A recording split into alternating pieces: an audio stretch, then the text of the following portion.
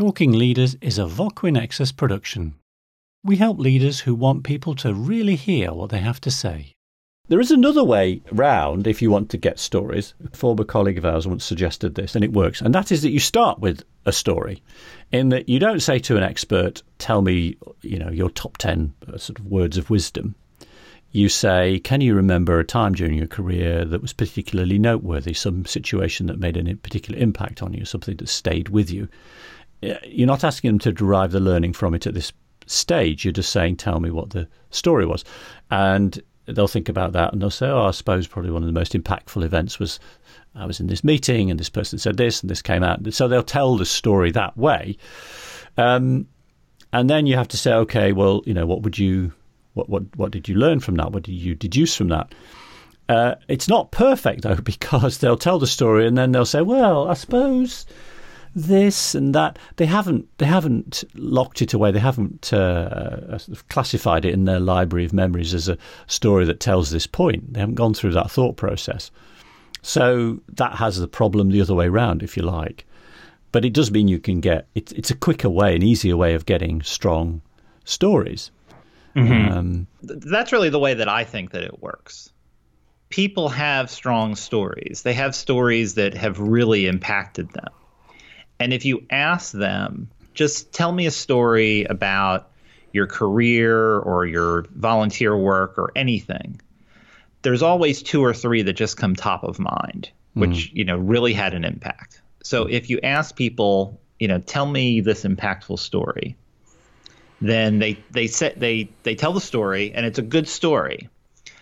But if you then go and say, okay, and what was the learning here, or what principle of the model that you formed over 20 years, what principle of expertise does this illustrate? Now they're all in ad hoc mode. They're trying to attach it to something and they're just kind of making it up as they go along. And I think that we all do this. The story is real and the impact is real. But the exact connection, the hard wiring, the directness that we kind of yearn for, that's kind of constructed in an artificial way. Yeah. And that's what I think happens. And that could happen. And quite often, if it's not done well, which frequently is the case, it sort of punctures the power of the story a bit. I mean, there is a way, I've thought of it before. One thing you could do is just get the story and then just leave the story and let other people derive their own learning from it. And that makes it a bit more like a movie then, or a novel, or a work of fiction where you play out this scene and then you don't explicitly say, so this shows that you should always be honest, or that this shows that cleanliness is a really good habit to have. You don't call it out like that. You just illustrate it by the point. So you tell the story, something happened, somebody learned something along the way, but you don't call it out and you leave it for the listener to derive that. I've never done it because I've always thought it was sort of a bit open-ended, really. People go, okay, what was the point of that story then? But maybe if you flagged it up and said stories from which you take your own learning, we're not going to tell you. That might be a way of doing it. Of course, frequently, though, for the jobs that we do, that's not the setup. The setup is, look, we've got these people and they really know this stuff and they need to tell people that you should work in this way and not in that way. So we need them to tell people what those ways are. And that's when we're looking for the stories to illustrate. But maybe a sort of more open-ended piece. I mean, there are lots of podcasts that do that just take slices of life and lay them out and you learn what you want from them. Yeah, and when we describe it in that way, it sounds unsatisfactory to me. Like something more has to be done. Like it needs to be connected to something so that I can take that story and try to apply it somewhere. Rather than, oh yeah, one time I fell down the well and I spent all afternoon climbing out. To me, it sounds unsatisfactory to not connect it to anything. But at the same time, I personally believe that that connection to some general neat principle that sounds tight and crisp is possible, but at times it's done in a post hoc or an ad hoc or an artificial way. Yeah. And Scalfani, in his article about why experts don't make great teachers, he's actually quite hard about this. in that he says that you can't just give the abstraction, you can't teach in that way. And even if you give illustrations which bring the abstraction to life, he's still not convinced. I'll just read one of the last paragraphs in his article. It's a subparagraph titled "The Hard Way is the Only Way." And he says, unfortunately, the hard way is the only way to understand things. And by the hard way, he means getting out and doing it yourself. You learn by doing. You can't cut to the chase and just absorb the conclusions like you download a file. Humans don't work that way. And experts have long forgotten all of the concrete examples they encountered along the way to build their abstract models. That's why I thought this article was relevant. So they find it very difficult to think without their abstractions. Learning is messy and random and time-consuming. The best that an expert can do is allow the student the opportunity to experience the world of whatever and find it that way. Now, he's right. He's absolutely right in that the real way that you learn and consolidate learning is doing it. I don't agree with him, though, that you can't help someone along the way. And this is something that we've talked about in other situations several times. Listening to the podcast and getting the examples is not going to suddenly make you proficient in whatever it is you're trying to brush up on. But I think it can help you along the way. It can give you tips. It could give you things to look out for. It gives you outline patterns that you might recognize in situations so that you would learn faster in a given situation than if you hadn't had any pre-knowledge or information about what might happen. So he's right in as much as they're not enough on their own. But I think the way he's phrased it there is a bit harsh.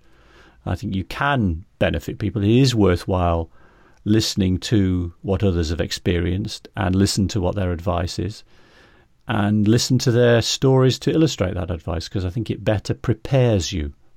I don't think it fully equips you. Yeah, I think that's a great way of putting it. It prepares you for when you get your own story, your own experience. Yeah. You make the connection. Yeah. You have that sticky note in your head that like, oh yeah, Gisby told me about this story, and now I know what he was talking about when he said that. Yeah. Like, I remember the story, and it was a good story, and it was obviously very important to Paul, but I didn't really know why until I had my own experience. And now I understand that you have to use the red pen instead of the blue pen. Mm. And this is why. Like, I knew that was a thing, but I didn't know why it was a thing. And now I have a much deeper appreciation of the context and the situation that we're in.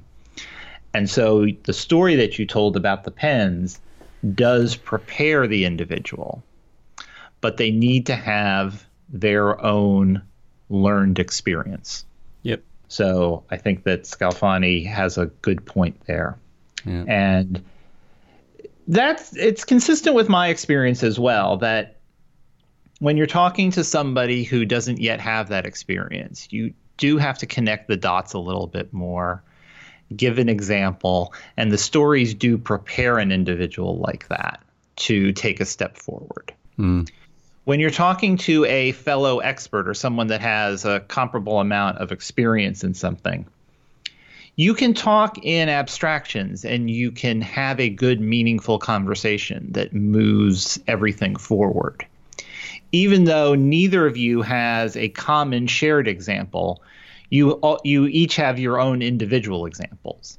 And since you've built that up over time, an expert talking to an expert can simply talk in abstractions. Each individual is drawing from their own personal experience, which are different experiences. But they've built up the models in such a way that good communication takes place, because each person is experienced. Mm. It doesn't have to be the same experience. It doesn't have to be a shared experience. That's what I found. Mm. For me, at least, as I've been pursuing my bridge hobby, that happens quite a lot. Mm. When you're talking to an experienced player, you can talk about abstract concepts and people really get into it. But when you're talking to more junior players, they really want a specific hand or a specific example about how this is applied. And then they kind of, build it up over time. Yeah. And it's been, I don't want to get too sidetracked, but it's been really wonderful to kind of experience that across the across the continuum of experience and expertise in the game to see how different people not only talk about things but learn about things. Mm. I mean, it's an age-old thing, of course. An age-old thing. It's the concept behind the parable is tell the story and let the story illustrate the point, and it can do it in a much more powerful way. I think the other thing that it does, I think that stories do, that one of the reasons that makes them powerful, is a story is much more likely to elicit an emotional response than an abstraction, and people are affected quite deeply, and people will reflect on something much more if they've had an emotional response to what they've been told, rather than not. It's always seemed to me that in the stories that people tell, what they like to get across are the emotions that they felt at the time. Mm-hmm. And not that, I finally connected these three dots and came up with the grand unifying theory of project management, or whatever it is. Mm-hmm. There's often insight that is gained as part of that story, and they're quick to point that out. So that's real. But the reason that they're telling the story is because of their reactions at the time. Yeah. Well, can you believe something so ridiculous occurred? Yeah. I have, as you're talking there, a great example comes to mind where I was interviewing one guy, and he was again talking about getting into situations in meetings where what he was talking about was don't get into an argument with the expert on the other side of the table. And he did have an example. He was reluctant to share it, because when I first asked him, I said, do you have an example? And he went, oh, he made this groan. And he said, well, there is this one, but I try to forget it. So I said, well, okay, sounds great, tell us. So he gave us the story, and it was fantastic because he did get into an argument with this expert, and he just kept digging himself into a deeper and deeper hole because he thought he could counter the points that this expert was making. And he thought the expert was wrong, that it was going down a wrong path. He didn't really understand the situation, but was being quite pompous in his stubbornness, sticking to the point. And what the guy I was interviewing realised was that once it started to go down that path, he should have just said, oh, okay, well, thanks for your point, and let it go. But he didn't. And he found himself getting annoyed. And so in the story that he told, that all that emotion comes out, and he's saying, he was annoyed with the expert, and then he was starting to panic himself and get annoyed with himself for digging in so far. And then he thought, well, I've got so far, I can't leave it because I'm going to lose face. And it was so powerful. And anyone hearing that, I would be surprised if they didn't remember in a subsequent meeting, if they found something going that way, his example, and think, okay, maybe I shouldn't dig too far because this could turn messy like that example. But again, it was the emotion that really powered that whole exchange and the learning.